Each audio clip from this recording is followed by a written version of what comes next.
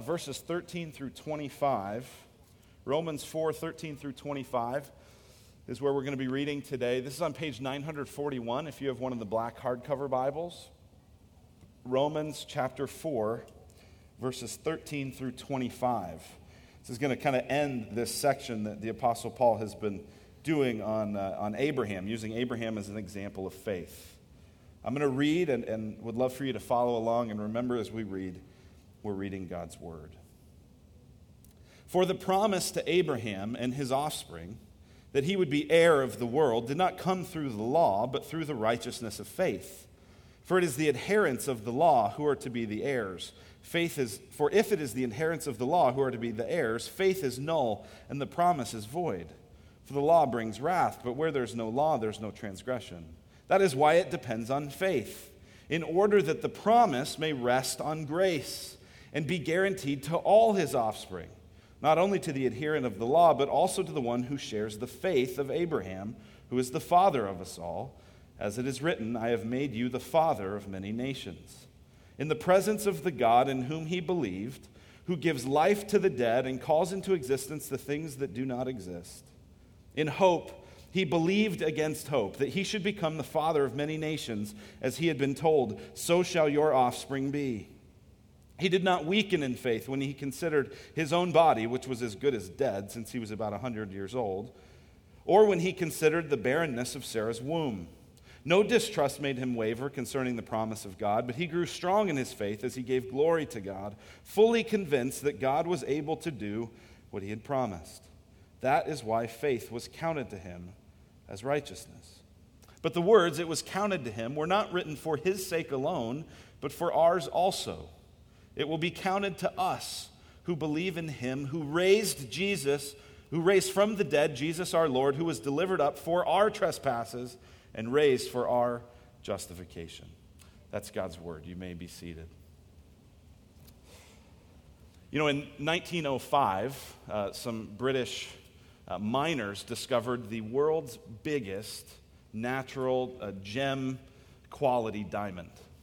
It was found in Sir Thomas Cullion's mine, and it was over 3,000 carats in weight, which that's not, you go, I don't know what that means. That's about 1.3 pounds, and that's the biggest ever gem quality diamond that has ever been found. We have a picture of it here, kind of an old picture, and you see it's just, there's not really a lot to it. It just almost looks like a piece of glass. It would fit in the palm of your hand if you had it. And yet this gemstone, which clearly they saw as valuable, was then divided up into 9 different diamonds, into 9 different very important, very big diamonds. One of them was the biggest cut diamond until just a few years ago, and this goes in the royal scepter of the Queen of England. So we've got a picture of that. So that's one of 9 diamonds that came from that one. Now, that's a pretty nice little rock. Ladies, I don't think you have one of those on your hand, unfortunately. If he liked it, he'd put that on it. But he can't, because that's on the Queen's scepter, right? And then the next biggest one, the Cullion II, goes on the imperial crown. And perhaps you've seen this crown. It's a little hard to see in that picture, but kind of right at the front of that is the next diamond that comes from that. So you see, out of this large, uncut, valuable thing, but not really very pretty, all these facets get cut into it. And all of a sudden, it's gorgeous. You see the Queen here from some years back with her crown and her scepter. I was pulling this up on my computer, and my daughters were like, "Who's that?" Right? It was like their dream come true, a real-life queen, right? Why do I mention that? You have this diamond. Everyone knew it was valuable, right? They had to do real serious security even just to get it back to England from the South African mine where it was found. And they knew it was important, but it wasn't until they cut it that it actually began to be beautiful. And it was so big and so strong that when they cut it the first time, it broke the knife. And then when it's cut, when all the facets are applied to this diamond, its brilliance and its beauty comes out. Well, here's the thing. We've discovered in this book that we're studying a gemstone: faith. And if you've been around church for any period of time, maybe you grew up in church and you're coming back, or maybe you've been here for a while, and you know that faith is important. And often you'll be exhorted to believe in Jesus and just trust Jesus, and Jesus is better. And you know kind of conceptually that that's valuable, but you still go, I don't know what to do with that. Okay, just trust Jesus. I know that's important, but how? And see, what's happened for you is you've got this gemstone, but it's never been cut for you. You've never seen all the facets that illuminate its brilliance. And so you're kind of stuck in this place of, I know I should just believe, and I know I should just trust, and I know I should just think that Jesus is better, but I don't really know how to do that. And so what we're going to do today is we're going to look in this passage in Romans 4 at 5 different facets of faith. Faith is like this precious gemstone. And Paul in this passage, it's a longer passage, one of the longest passages we'll actually study in our whole series on Romans. But it's all one thought, and it's all him helping us sort of cut away and see the brilliance, see the beauty, see the facets of our faith. And so my hope is that today as we look at these 5 facets of faith, that at least one of these, you'll go, I see. I have an idea now. It's not going to be just, I'm just going to try to believe better. But you're going to go, I think I have a better sense of what it is to really trust and follow Jesus. 5 facets of faith. Here's the first one, is that faith ensures that the promise rests on grace. Faith ensures that the promise rests on grace. This kind of reviews what we've been talking about through this book. Paul started out the book saying, we're evil, we're sinful, we do things that we don't even want to do, and we do things that God tells us we shouldn't do. And we have this problem. We're broken in our relationship with Him, and we've got to be made right with God. How are we going to be made right with God? Are we going to be made right with God by our effort? Well, if we did, he said earlier in this book, then we'd get the credit. We would get to boast. We'd be like a worker who worked and earned his wages. But Paul's saying, no, faith is different. Faith makes sure that the promise rests on grace. Look at verses 13 and following. For the promise to Abraham, remember here, the Apostle Paul has been making this statement that we can be made right with God just by trusting Him, and that's how it was for Abraham. Abraham received a promise, and he believed God. It was counted him as righteousness. For the promise to Abraham and his offspring that he would be heir of the world did not come through the law, but through the righteousness of faith. Right? We saw when we look back at Abraham's story, it wasn't that Abraham had perfectly obeyed everything. It wasn't that God had said, hey, Abraham, if you do this, then I'll make you the father of many nations. But no, it was just a promise. It was just an offer by sheer grace. It didn't rest on the law, but through the righteousness of faith. Verse 14, for if it is the adherents of the law who are to be heirs, faith is null and the promise is void. So if you think that, I can earn it, I can do this, I can do the right things, I can impress God with my behavior. If you think that, then what you're saying is faith doesn't matter. Faith's unimportant. And yet Paul has said that the way we're declared righteous is by faith. For the law brings wrath, but where there's no law, there's no transgression. And then verse 16 explains this. That is why it depends on faith. What's the big deal about faith? That is why it depends on faith. In order that the promise may rest on grace and be guaranteed to all his offspring, not only to the adherents of the law, but also the one who shares the faith of Abraham. God is concerned that his promise would rest on grace. God's a jealous God. He's zealous for his glory, and he's the giver. And he doesn't want us to then say, I contributed to it. I had something to do with it. He wants the promise to rest on grace. If you think back into the book of Genesis, we touched on this briefly a number of weeks ago. In the book of Genesis, Abraham, we kind of meet him in chapter 12. And in chapter 11, you have the Tower of Babel. And the Tower of Babel in the book of Genesis was not about people trying to build a stairway to heaven so that they actually thought they could get up there. It was about them doing some work that would make a great name for themselves. They said, we'll make a great name for us. And so what does God do? Well, God then scatters them into nations. scatters their languages. Right? The reason that there's languages all over the world in different tribes and different people groups and different ethnicities and different skin colors is because of the Tower of Babel. And then God says, I'm going to pick one person, and through him, I'm going to make him into a nation. And through that nation, I'm then going to bless all these other nations that I've just created. But I want him to know something for sure, that I will make his name great, God says. God says in chapter 12, Abraham, go away from your family and your kindred and your father's house to the land that I will show you, and I will bless you, and I will make your name great. Because there's one person who makes our name great. It's God. Why?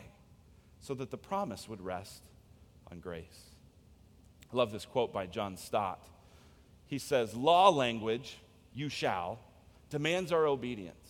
But promise language, I will, demands our faith. What God said to Abraham was not, obey this law and I will bless you, but I will bless you. Believe my promise. Remember a number of years ago, the first pastor that I got to work under as an intern was a guy named Jim Harper. If you've ever met Harper Brazelton, she's named after Jim, one of Matthew and Christy's favorite pastors growing up. And Jim, as I was kind of cutting my teeth in ministry, one of the things he taught me is he said, listen, there's two kinds of sermons you can give. There's do this, don't do that sermons. And there's isn't God wonderful sermons. And he said, listen, be careful, because you can get a lot of traction out of the do this, don't do that sermons. If you do this, everyone will leave at the end and they'll say, thank you so much. I feel so convicted. I feel so guilty. Thank you. Right? Like, what is wrong with us as, Christian people? Like, we just love to flog ourselves. He said, you can get a lot of traction there. And he said, I made mistakes at times in my ministry. I'd get angry and I'd get frustrated and I'd want to see something happen. And I'd go with a do this, don't do that sermon. And I was always reminded to go back to a isn't God wonderful sermon. Why? Because then the promise rests on grace. God gets the credit. God gets the glory. Faith ensures that the promise rests on grace. If we look down to verse 17, we see this, that faith depends on the object, not the quality. Faith depends, here's the second facet we want to look at. Faith depends on the object, not the quality. Look at verse 17. As it is written, I have made you the father of many nations, in the presence of the God in whom he believed, who gives life to the dead and calls into existence the things that do not exist. Where was Abraham's faith? It was in God. It was in, as it says here, the God who gives life to the dead and calls into existence the things that do not exist. Nowhere in all of this account does it talk about the quality, the purity of Abraham's faith. It's all about the object of his faith. Now get this, this is really important. You can believe sincerely, and yet if your faith is in the wrong thing, it won't work. So we have an attic in our house, like many of you do, and you access it through the garage. And, we keep Christmas stuff up there and a lot of other things, like I'm sure many of you do.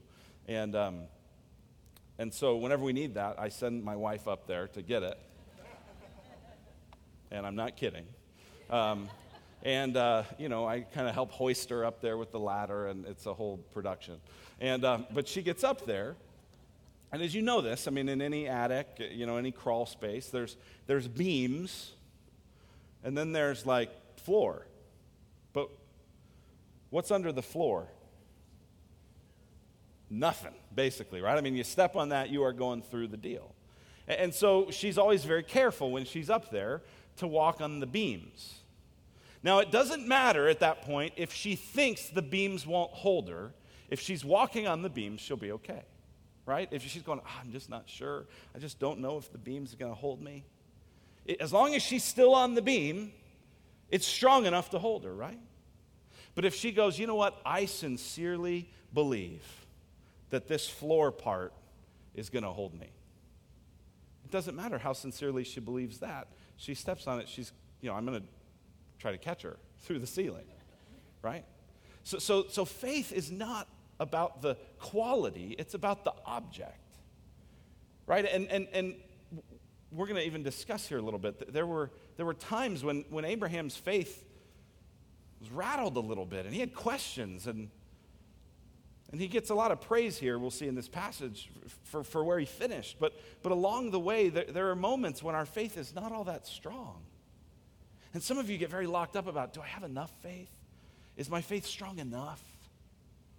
Is it pure enough? That's not the question. The question is, what is your faith in?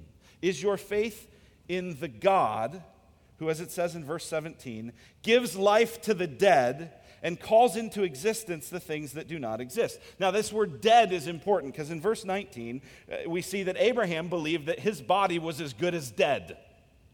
Right? Do you see that, verse 19? He didn't weaken in faith when he considered his own body, which was as good as dead since he was about 100 years old. Sorry to any of you who are nearing 100. You're as good as dead, according to the Bible.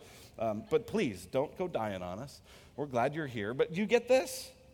He's going, my faith is, I guess I'll, what was it? He believed God, who can raise the dead.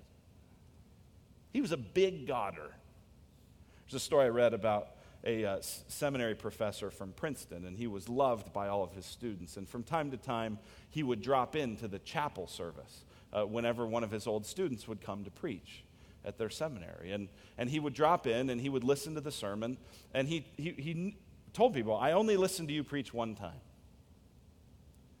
And he listened to one particular guy preach, and someone came up to him afterwards and said, hey, how did your old student do? And he said, he's going to be fine. He's a big Godder. They said, big Godder? What is that? And he said, well, listen, when you hear people preach, there's little Godders and there's big Godders. And the little Godders really talk a lot about you and a lot about your problems, and so the people with little gods have big problems. Then there's other people, they preach, and you hear about a big God. They're big Godders, and the big Godders have little problems. Their problems are real, but in perspective to what God can do, they're small. He's a big Godder, he'll be fine. Are you a big Godder? You go, I don't know if I have enough faith. I don't know if my faith is strong enough. I don't know if my faith is big enough. That's not the question. How big are you, right? Big you is little God. The question is, are you a big Godder? Do you believe in a God who can raise the dead, who can do the impossible? Abraham did. That's the next thing we see. The next facet of faith that's described here is that faith imagines the impossible. Faith imagines the impossible. Verse 18. What a great phrase verse 18 starts with. In hope, he believed against hope that he should become the father of many nations. As he had been told, so shall your offspring be.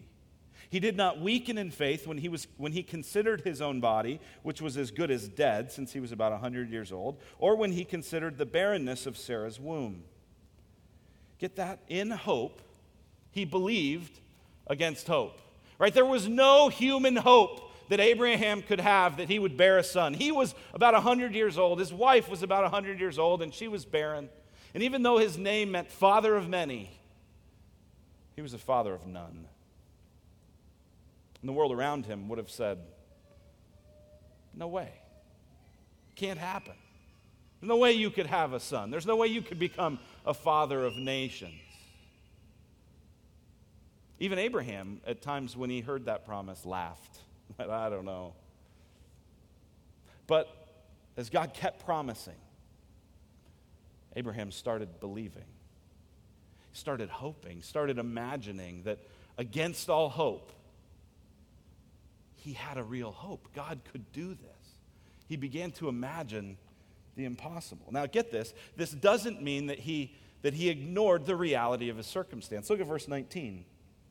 He did not weaken in faith when he considered his own body, which was as good as dead, or when he considered the barrenness of Sarah's womb. Get this. Sometimes when people talk about faith, they're asking you to ignore the circumstance.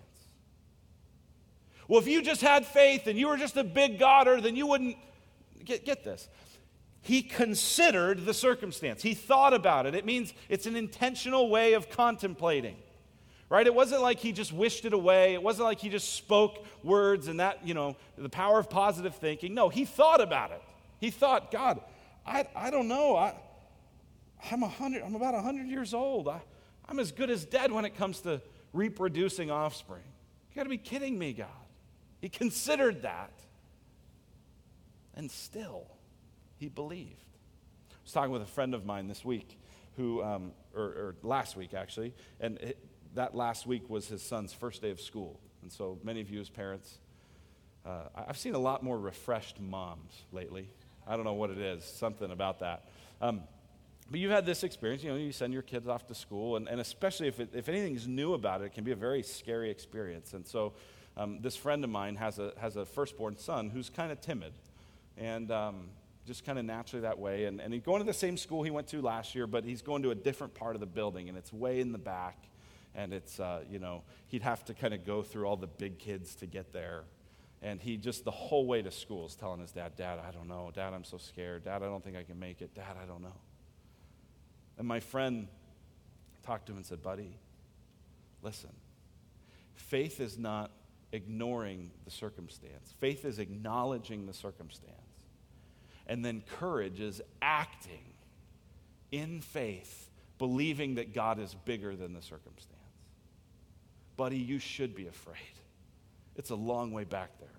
And these kids are big. And if one of them got a hold of you, they could do some real damage. But God's bigger. And so I'm not going to tell you, buddy, not to be scared. But I'm going to tell you to act courageously because God's bigger. That's what faith is. It begins to imagine the impossible. It doesn't ignore the circumstance, but it says, God's bigger than that. Here's the fourth facet of faith, is that faith grows. Faith grows. This is the part of the passage to me that I honestly had the most trouble with this week. There are some weeks where sermon preparation comes easy, and it's a passage you're really familiar with, and this wasn't one of those. I wrestled and struggled a lot with the next couple verses that we're going to look at. Look at them for just a moment. Look at verse 20. No distrust made him waver concerning the promise of God, but he grew strong in his faith as he gave glory to God, fully convinced that God was able to do what he'd promised. This is why his faith was counted to him as righteousness. Did you get that?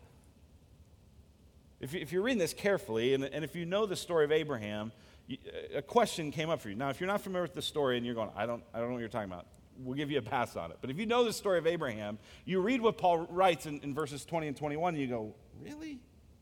No distrust made him waver concerning the promise of God? Really? Abraham never wavered? Man, I feel like I read about him wavering. Verse 21, fully convinced that God was able to do what he'd promised? Fully convinced? You go, wait a minute.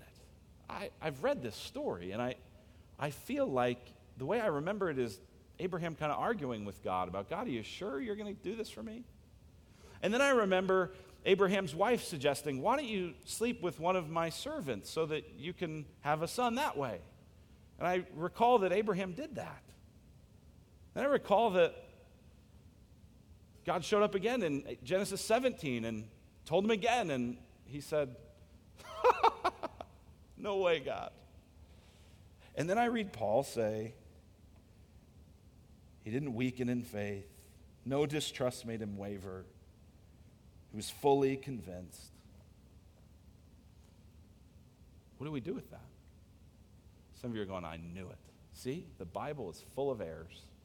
The Bible's full of contradictions. What do I do with it? Well, that was my question as I studied this all week. And conveniently, a lot of the commentators just don't really comment on it. It's like, we'd rather not deal with this. And so, I mean, because the whole time I'm going, Paul, have you read Genesis? And then I came across a verse, and when I came across it, it was like Paul said back to me, yeah, have you? See, the story doesn't end there. See, after all of this stuff where Abraham, tries this thing with Hagar and then laughs and just does it right, then God says, all right, buddy, I want you to get circumcised today. We talked about this last week. I thought this was a lot funnier than you all thought it was. But the idea of a 99-year-old having to get circumcised, I don't know what obedience is if not that, right? And it says he did it that day. And then you get to chapter 22, and in chapter 22, by then he's had this promised son, and Isaac is probably a teenager. And God says, here's what I want you to do. I want you to take him up on this mountain and sacrifice him. He says, okay. And they load up, and he goes up the hill, and he's got a knife, and he's got rope to tie him up. And at some point, Isaac says, hey, Dad, I know we're doing this sacrifice thing. We forgot something important. Where's the sacrifice? And Abraham says, God will provide. And we don't know exactly what Abraham meant there. Did he mean what happened, which was right as he was about to throw the knife down on his son and kill him, God says, stop. Now I know that you love me because you didn't withhold your son, your only son whom you love from me. And then God provides a ram in the thicket, and they sacrifice that. Is that what Abraham thought would happen? Or is it that Abraham thought that the God who has the power to raise the dead might raise his son even if he killed him? Because God had promised. See, faith grows. Abraham has these challenges, and Abraham has these struggles, just like you and I do, but the end of the story is faith grows. And so when I'm going, Paul, haven't you read Genesis? And he's saying back to me, yeah, have you? Because then Genesis 26 says this. This is God talking to his people, saying, I will multiply your offspring as the stars of the heaven, and I will give to your offspring all these lands, and in your offspring all the nations of the earth shall be blessed, because Abraham obeyed my voice and kept my charge, my commandments, my statutes, and my laws. When God saw it all said and done, you know what God saw? Abraham was my man. Abraham obeyed me. You go, wait, but not all the time. No, not all the time. But in the end, his faith grew. Do you see that in verse 20? No distrust made him waver concerning the promise of God, but he grew strong in his faith as he gave glory to God. Yes, he had moments where he fell. Yes, he had moments when he stumbled, but he kept getting up, and he kept obeying again in faith and trusting God in faith. And he grew, and he grew, and he grew. Listen, the path of spiritual growth is filled with ups and downs, and in the long run, it's up and to the right. Every person you admire is deeply flawed. And yet, in this instance, because of faith, not the purity of his faith, but the object of it, God says, Abraham's my man. It reminds me of King David, who Paul quoted earlier in this passage. King David, how is he described in Scripture? In Chronicles, which gives God's view of the kings, how was he described there? A man after God's own heart. Well, but he had adultery and murder and yeah. He's a man after God's own heart. See, there are these deeper realities that are there and that grow, even though we stumble and we struggle. Thought about the place in Hebrews. In Hebrews 12, it says that for the joy that was set before him, Jesus endured the cross. For the joy that was set before him.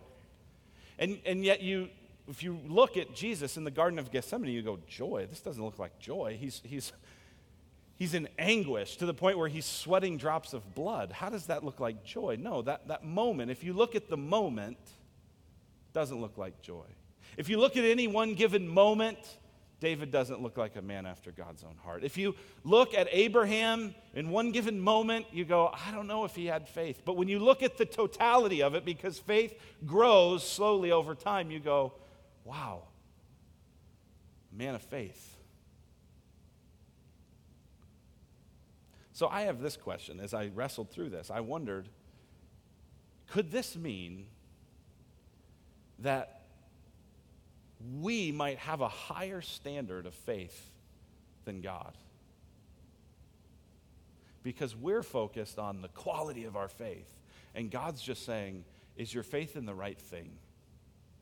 Because if your faith's in the right thing, if it's by grace, I'll make it grow. Just wonder. But faith grows. Here's the last facet of faith, verse 23. But the words, it was counted to him, were not written for his sake alone, but for ours also.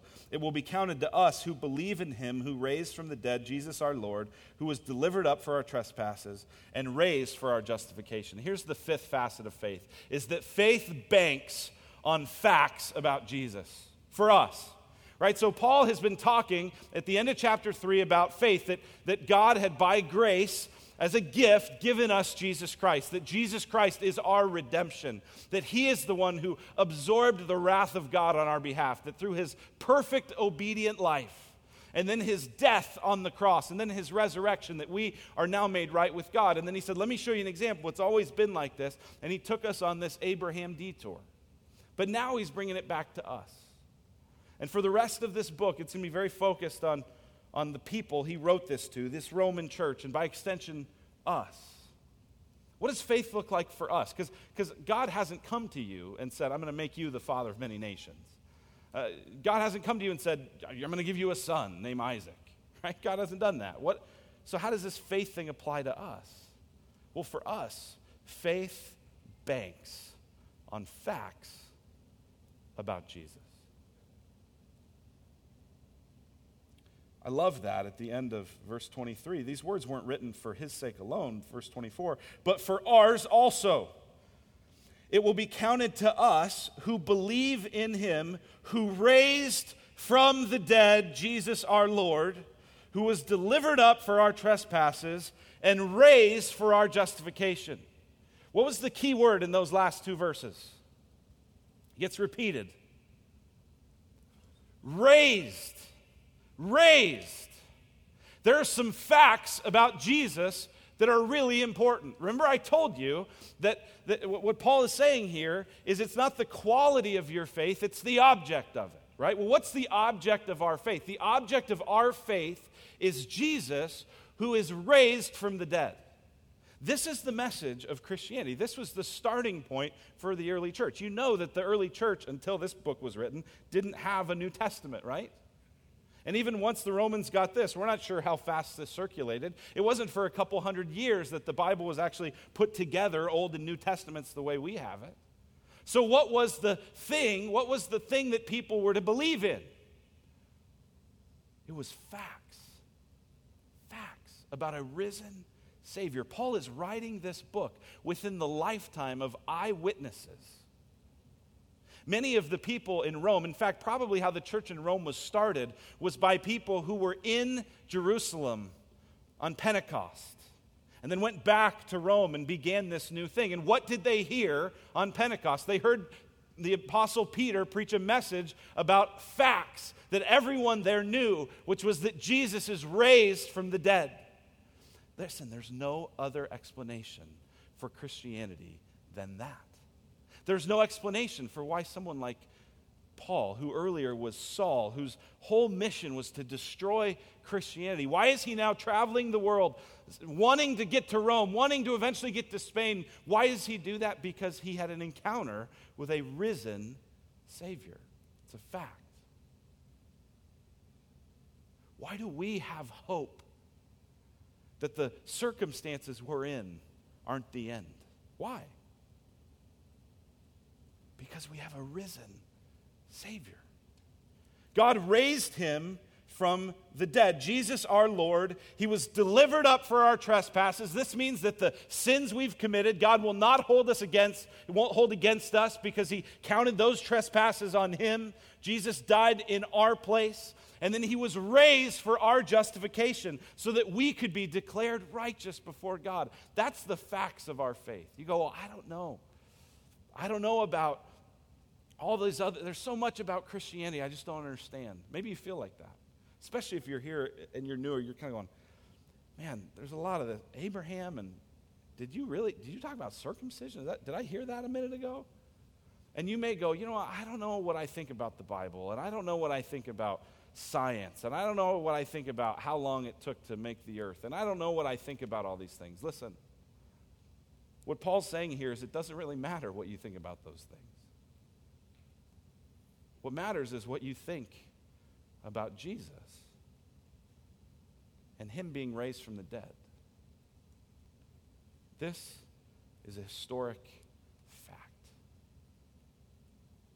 See, when we talk about faith, we often talk about it like it's wishful thinking.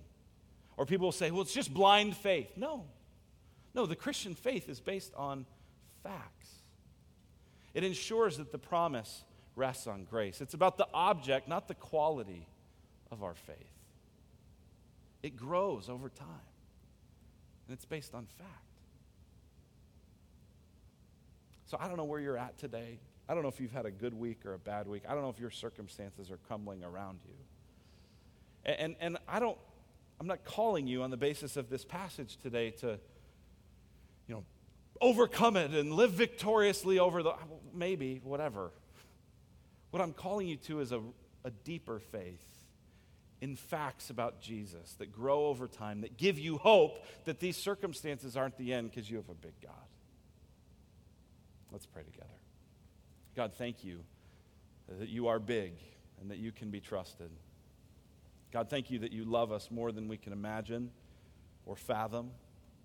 Thank you that you proved that by sending your son Jesus and by raising him from the dead.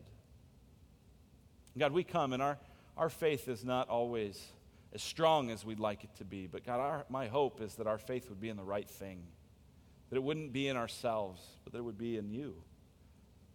And so God, however weak our faith is, could we trust in you? Could we turn our attention to you? And would we see you work the possible into things that we think are impossible? We pray that in Jesus' name. Amen.